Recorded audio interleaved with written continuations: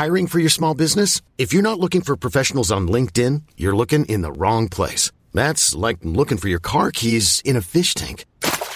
LinkedIn helps you hire professionals you can't find anywhere else, even those who aren't actively searching for a new job but might be open to the perfect role. In a given month, over 70% of LinkedIn users don't even visit other leading job sites. So start looking in the right place. With LinkedIn, you can hire professionals like a professional. Post your free job on linkedin.com/achieve today. Hi, I'm Daniel, founder of Pretty Litter. Cats and cat owners deserve better than any old-fashioned litter. That's why I teamed up with scientists and veterinarians to create Pretty Litter. Its innovative crystal formula has superior odor control and weighs up to 80% less than clay litter. Pretty Litter even monitors health by changing colors to help detect early signs of potential illness. It's the world's smartest kitty litter. Go to prettylitter.com and use code ACAST for 20% off your first order and a free cat toy. Terms and conditions apply. See site for details. This is Internet Marketing.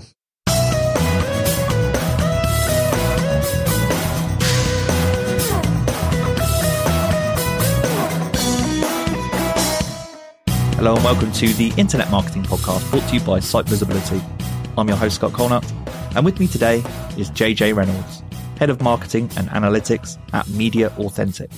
And we're going to be discussing getting comfortable with data analysis. Welcome to the podcast, JJ. Hey, thanks so much for having me, Scott. No problem. I'm looking forward to discussing this topic. It's a hot topic for us in our agency. So I'm really looking forward to learning a little bit more about how you adapted your career, how you learned the data analysis skills that you have, and how you apply them today. Getting us started, I'd love to know a little bit more about your journey to where you are today. So I know you have a background as a videographer. Talk me through that journey from being a videographer to your position now as a head of marketing and analytics. Yeah, so I started out back in the day as a young lad. I would love to play around, mess with videos, making content with like friends and all that kind of stuff. And then figured out I could make money from it, making promotional videos for mostly wineries. So I was actually shooting lots of videos, most kind of weekends while in university, and making some pretty good money, actually in university shooting videos for wineries. The biggest problem that we ran into though is that once I made the video, it was like, what do you do with this video? It was the next question that the wineries would ask. And I'd be like, I don't know. That's not my problem. I was hired to make the video. And so then basically it progressed from that to be hey, you can push this boost button on Facebook. There's this thing that they launched called the boost button.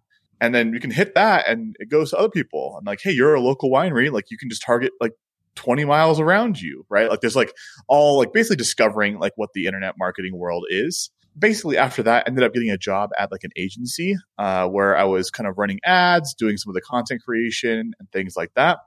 But basically always came back to the conversation of get a new client. The client would be oh my goodness, this is amazing. You guys are running my ads or running the content creation, etc.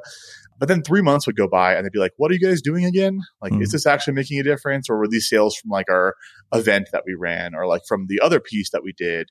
And so it always came back to showing the numbers. And as running Google ads or Facebook ads or any of the ads, you'd be look at these reports, look at this. And then the client is I don't know what that means. What is a CPM? What is a CPL? And so then I just basically dove into it. I was I don't fully understand how these numbers got here, and just kept going deeper and deeper and deeper until I was this is a service that people need to just have someone to help them with their numbers. And that's when Media Authentic, I started that, and the rest is history. You were talking about the video creation part there. What year are we talking roughly that you started that?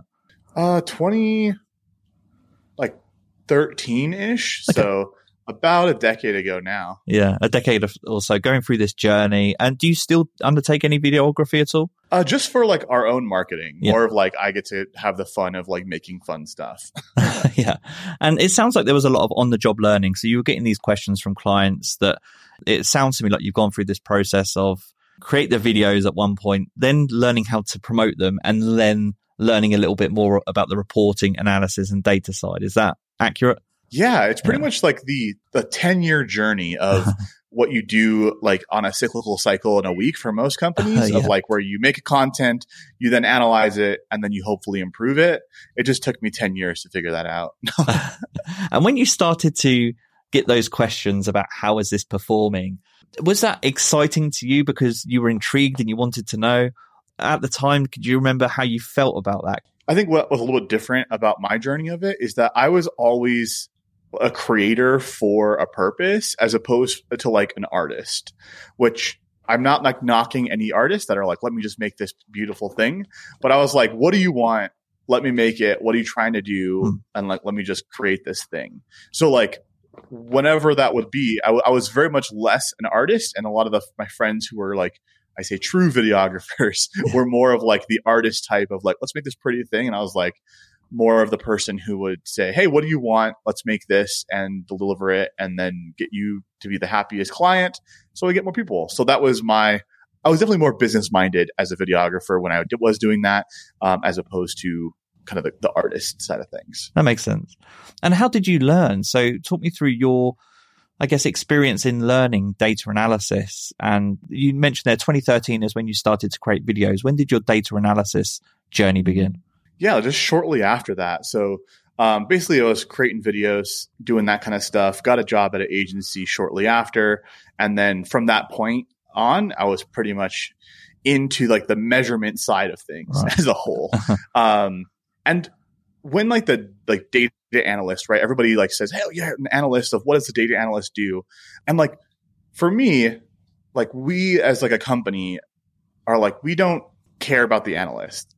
Like analyzing the data. And I say that very loosely of like, what? They don't care about it. Yeah. Is that most of the time, like analyzing something doesn't give you like an action to take. It mostly just gives you like, hey, this is up by 3%. And you're like, well, was it supposed to be up by 3%? Or was it supposed to be like 20%? Our profit margin's 8%. And you're like, was it supposed to be 30? Like, so oftentimes like, analysts like get like a bad rep for just being like, hey, like this is the thing. All right, off to the races. See you later.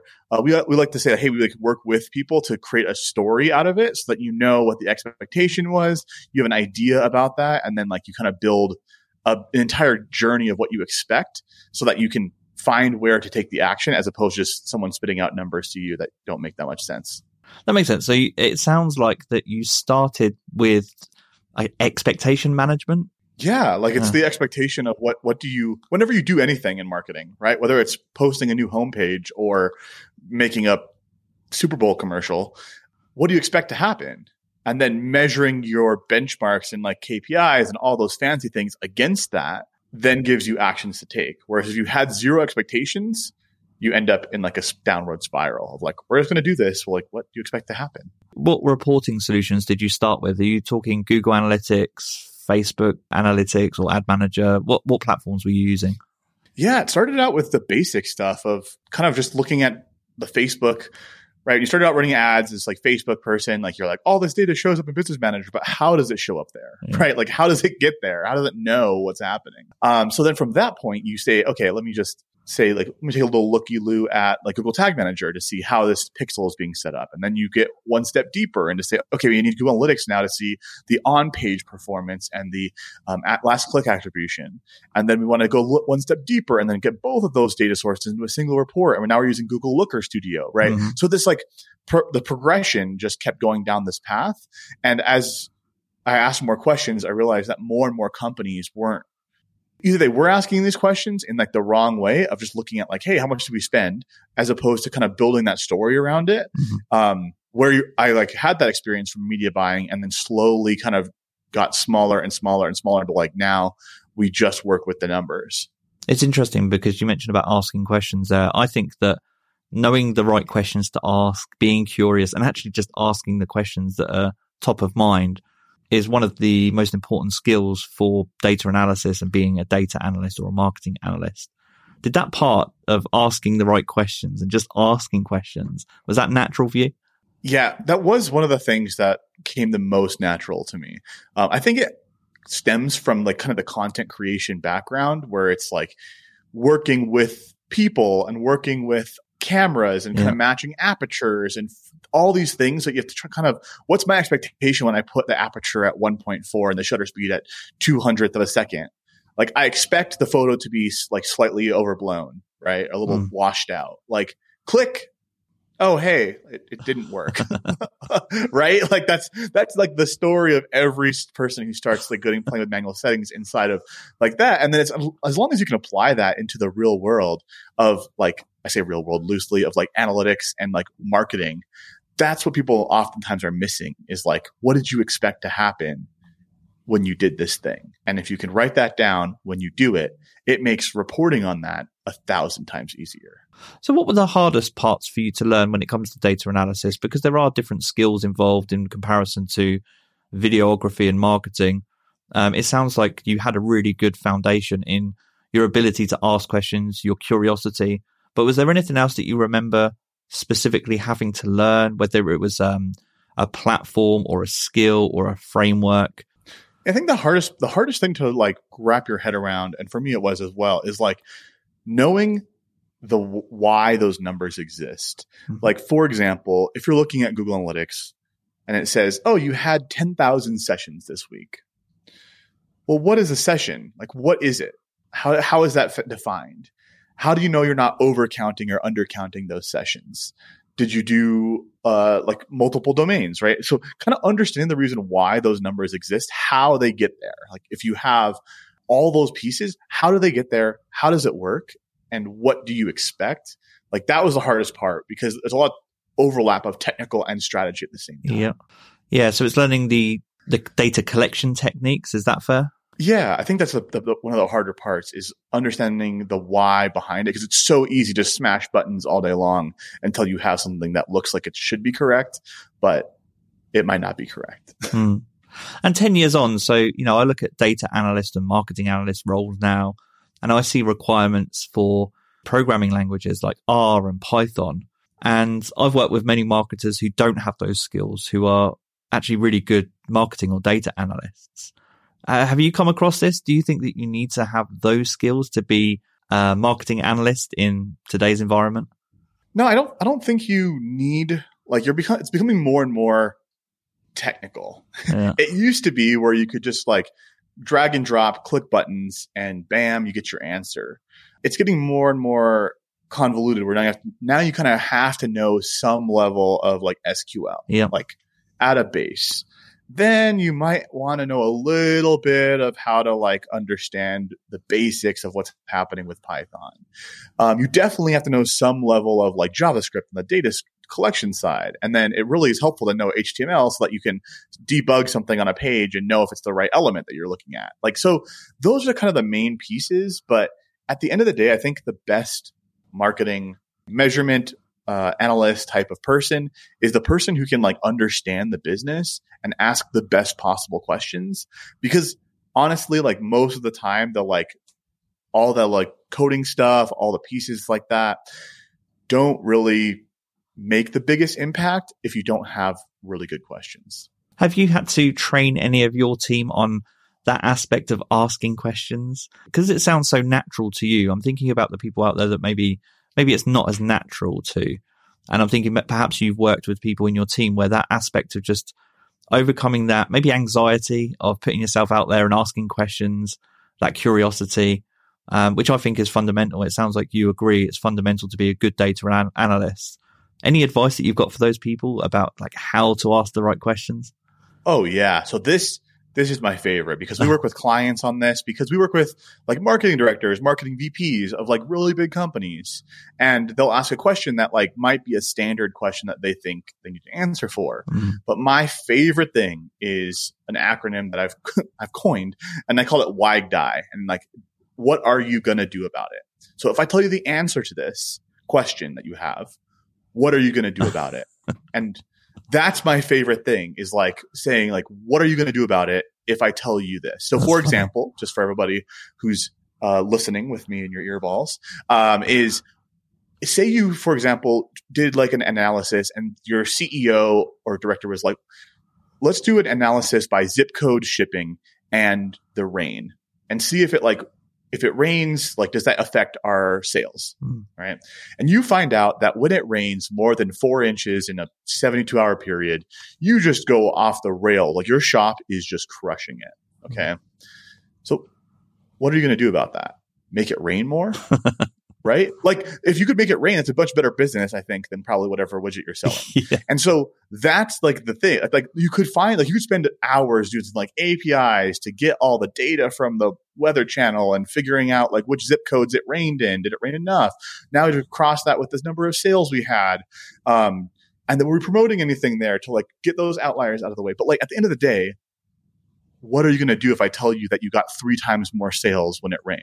Yeah, I think that's such an important aspect of data analysis. It's, in my mind, I'm kind of framing it or summarizing it as the ability to know when a question is actually going to give you an answer that you're going to apply in some way. I think that's one of the downsides, actually, to be an analyst, and maybe one of the most difficult things is that you can be so curious about so many things, but actually, in reality, what are you going to apply from your learnings? And if you're not going to apply anything, if you're not, as you said, if you're not going to do anything about it, that discipline of knowing when to step back and actually say, I'm not going to go down this rabbit hole because there's no need to do it, is probably one of the best skills that you can learn, particularly early in your career, I think. Yeah. And I think just to summarize that for like an action point for anyone listening is there are only 2 types of real questions. There's what questions and how questions. The what questions are like, what happened? Like, how many sales did we have? What occurred? How many people saw the page? How many page views? Like, that's what happened, right? And then there's how questions of how did that happen?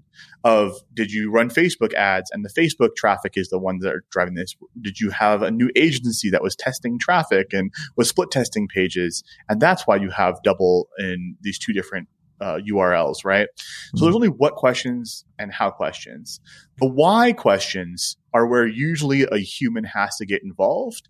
And that's where like the marketing director, the marketing person has say, oh, wow, like we're trending up in this. Like, why is that happening? Like, that's where we want to say, oh, it's because we just spent $250,000 in Facebook ads for lead gen. That's why we have all these leads. Like, that is where you have to know, like, why is it happening?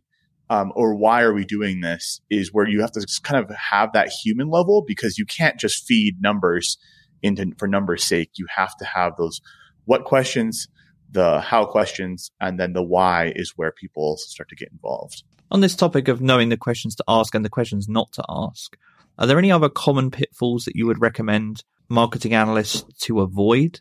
So things that you see in either your clients or your peers, your team, where you kind of scratch your head and you're like, oh no, please don't focus on that because it's going to be a waste of your time.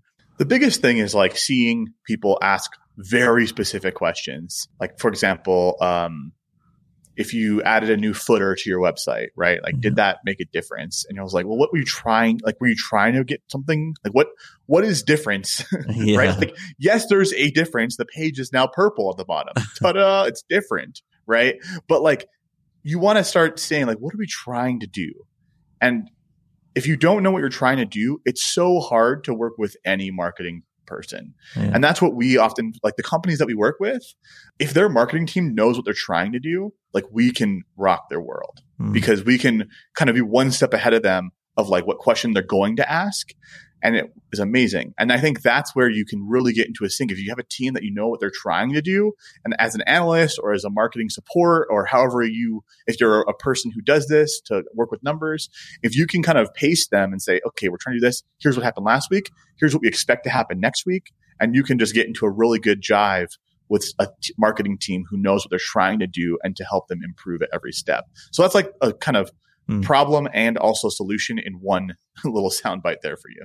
Yeah, it reminds me of in conversion rate optimization, how I've seen this in different conversion rate optimization management systems and websites, particularly I think Growth Hackers comes to mind, like making sure that you have a hypothesis tied to each of your conversion rate optimization experiments. And essentially the principle of what you're saying is exactly the same. It's if you're going to make a change to your website, have a hypothesis in mind. What do you expect this change to make? And is it one of those things that's actually worth analyzing or not? For example, there are going to be things that you fundamentally change, maybe because they're just bugs, things that don't work correctly on your website. So you might not actually assess the impact of some changes. It really comes down to what we talked about at the beginning. What is your expectation of this change? What is your hypothesis? If you have one, great. Maybe you can measure against it. But if you don't, and you're asking that question afterwards, it's probably a sign that it's not something that's useful to measure. Yeah, that's exactly it. And what we want to do is we always want to try to capture as much information that you know where to go find the answer to the questions. And like that's kind of where a good team comes into play, is that they've started on the data collection piece before the question was asked, so that when the question is asked, you're not having to restructure the entire world. Like you already have all the information. You have to kind of configure your question and reporting system to get that answer to get back to work. You mentioned the word human at some point, and it just struck me that I've had conversations in our team about utilizing AI assistance or technology in different reporting solutions to raise marketing insights. Do you use any kind of AI-driven insights in the tools that you're using, or do you avoid them altogether? Yeah, it's one of those, I think now more than ever, it's one of those questions that we have to keep asking ourselves is how can we utilize this new, like I say new, relatively new technology of AI or machine learning or whatever those pieces are. And we use it somewhat, like most of the time our team kind of serves as that currently, where the AI like algorithms will kind of serve as anomaly detection more or less. And I think that's kind of what they are, is like anomaly detection of like this last week you had 1,000, this week you have 1,500. It's a 50% increase. Were you expecting a 50% increase? Right. And that's where if you have enough information, I think it has the potential in the future. Like we've tried to play around with a few custom things where we feed in custom data sets to an owned AI to output insight. But at the current moment, it's usually not that helpful. A little bit of training, and then you would find the answer faster than reading the statement. I can tell you're a natural storyteller and you focus on the story of data, which again, I think makes for a fundamentally good data analyst. But I am interested in knowing what you consider to be like the perfect structure of a marketing insight. Are you able to talk through that? What makes a perfect marketing insight, and how do you articulate that to clients? Oh yeah. I love this question, because when I start with the end first, is usually the end is a report, right? It's a pretty visualization, usually that's going to marketing directors most of the time, sometimes marketing VPs, depending on what level that we're working with. And I tell our team, the goal is that the action jumps off the page. The action to take should jump off the page at that director, at that VP, whoever it might be. That's the goal. Working back from that is, how do we get to that, right? How do we get to an action that jumps off the page to take, right? And so what kind of our process is, and how I would suggest other people to do this, is you start with just saying how many people saw the thing that we're looking at, right? Or that we're trying to do. So let's just say, for example, we are running like a marketing campaign for like selling a new fancy water bottle that keeps your water cold for 6 weeks, right? It's really fancy. You should probably be drinking it faster, but that's the marketing that we're doing. So what you want to say is like, okay, how many people saw this messaging? Like how many people saw it? How many people stuck around to read the above the fold content, right? So you're starting to like kind of pace out the story of what the page is supposed to do, or whatever marketing that you have is supposed to do. So, hey, they hit the page loaded. The website did its job. It loaded the page. Double thumbs up. We've got the first step done. Next step is the above the fold content, right? So maybe people are supposed to stick around for at least 7 seconds to read the above the fold content. Then people are supposed to, right, kind of pacing out our expectation, is go view the product images and the product video, right? That's the next step. Then they're supposed to read the reviews, which we put conveniently right below that. And then they're supposed to hit add to cart, right? So that's kind of like what we expect the person we're supposed to be doing. If you kind of benchmark those out, you now have an optimization that you could clearly see. 1,000 people hit the page, 700 people stuck around for 7 seconds, 400 people viewed the product images, 100 people viewed the reviews, and 50 people clicked add to cart. you now have a 0.5% page efficiency rate. Where the biggest fall off happen? People going to the reviews, right? So maybe that's not the best move.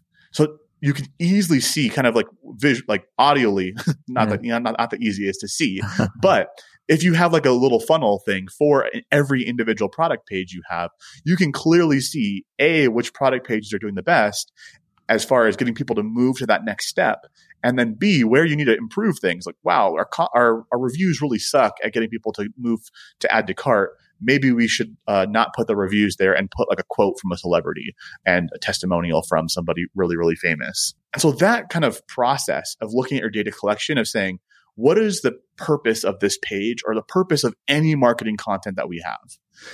More than just like get sales, but like what's the purpose of the next step? The page loaded. Now what? They read the above the fold. How do we know if they did that? They then engage with the product videos or whatever it might be. So I used like an e-commerce kind of example there, but that works for anything. We've worked with sales teams who have call setting expectation where you book a call, then you have a call with a rep. They send you a custom order. The custom order, like you can kind of benchmark out every single one of those steps. And if you have that expectation of, I expect 70% of people to continue, 30%, 20%, 10%, 1%. Now you have a much more granular way of improving things. And I'm thinking about bringing this to life. The story aspect of what you've just said makes sense to me. And now I'm interested in like the execution. So do you have any favorite tools or software that you would recommend to listeners? Or is this something that you build in-house, your reporting solutions? What helps you bring this to life? Yeah, so we use mostly like 80% is kind of the Google suite of tools. Yeah. So this is looking at Google Analytics, Google Tag Manager, Google BigQuery, Google Looker Studio. Those kind of four will get you, I'd say, most companies under $100 million that will rock your world. You're good to go. Yeah. No need to invest in some fancy AI tool yet, right? Once it comes out, and if someone's listening and has a fancy AI tool that wants to like send me a demo, let me know because I'm happy to change my tune. But right now, that free suite of tools and investing in the people of them as opposed to an expensive tool seems to be the best method that we would recommend. Yeah. I asked you a question about pitfalls, and actually it sounds like that's one of them, is seeking a tool that will automate or give you marketing insights as opposed to putting in this work to ask the right questions and utilize the free tools that are available. Do you think that's fair? Yeah, exactly. Like invest in the questions and the people and the thought process, because the AI tools that I've seen, like we've tried to build our own. We have our own Slack channel that we like kind of integrated into Chat GPT, so we can like ask it questions directly from Slack, and all these types of things. But like again, invest in the people or the strategy of it is going to get you way better results than having a $5,000, $10,000 a month SaaS product. In closing, JJ, I'm really interested in this storytelling aspect. It's coming through so much in this episode, and I'm thinking about how you learn, and I appreciate some of this is natural for some people, this storytelling aspect, but the way you broke it down just a moment ago, really good logic techniques and reflection techniques, encouraging people to take a step back, think through their expectations step by step, and then document them in some kind of story format.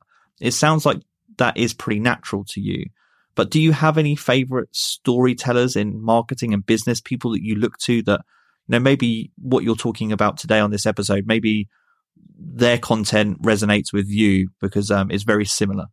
Yeah, I think for me, I really enjoy people that are kind of non-conventional in the sense of like their storytelling abilities. One of my favorite books to read from a storytelling perspective, which is very like, I guess, counterintuitive, is the book Never Split the Difference by, oh my goodness, I'm blanking on his name. Chris Voss. But the book, yes, Chris Voss. The storytelling in that, even though it's not a storytelling book, right? If you read the book with the lens of storytelling, phenomenal.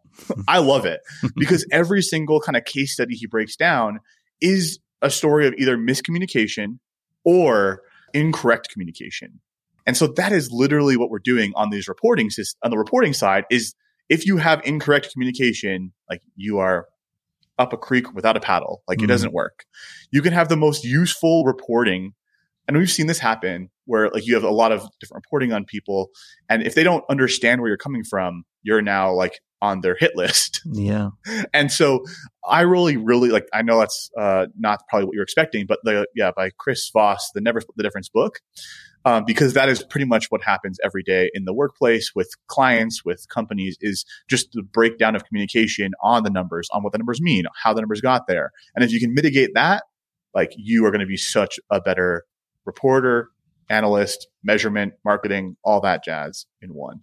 Yeah, I think that's a great recommendation. And you're right. It doesn't come up in context of data analysis very often, that book, or, you know, you might not expect it in an episode like this. It's come up in the podcast before, maybe when discussing sales, I think, because, you know, there is a lot of content in the book that's oriented around helping people negotiate. But you're right, is that fundamentally at the heart of that book and what I've taken from that book are communication skills. And so I think there is a direct connection between what you're saying about that resource, learning from that resource, and then your ability to communicate insights, like finding the medium through which best to communicate with your client or your peers about marketing insights. So I definitely see the parallels there. JJ, it's been a pleasure talking to you on the episode today. If people want to extend the conversation, learn more about you and Media Authentic, where can they find you? Yeah, if you are a company doing, I don't know, between $10 and $100 million in sales, MediaAuthentic.com, MEDIAUTHENTIC. If you want to watch that back on 0.5 speed, that's okay. .com, and you can book a call there. If you're an agency or consultant and you're like, hey, this stuff sounds really interesting, I'd love to kind of add this to our knowledge base, we have an entire program called Better Than Data at betterthandata.com, where we kind of teach this stuff to agencies and consultants so that you can go out and improve your services by using actual actionable data. And that's there you go. Better Than Data, Media Authentic. Find me there, or Google JJ Reynolds just about anywhere. Wonderful. Well, listeners, you know the drill. Everything we've discussed today will be in the show notes. For now, this has been the Internet Marketing Podcast. Take care. Thanks, JJ.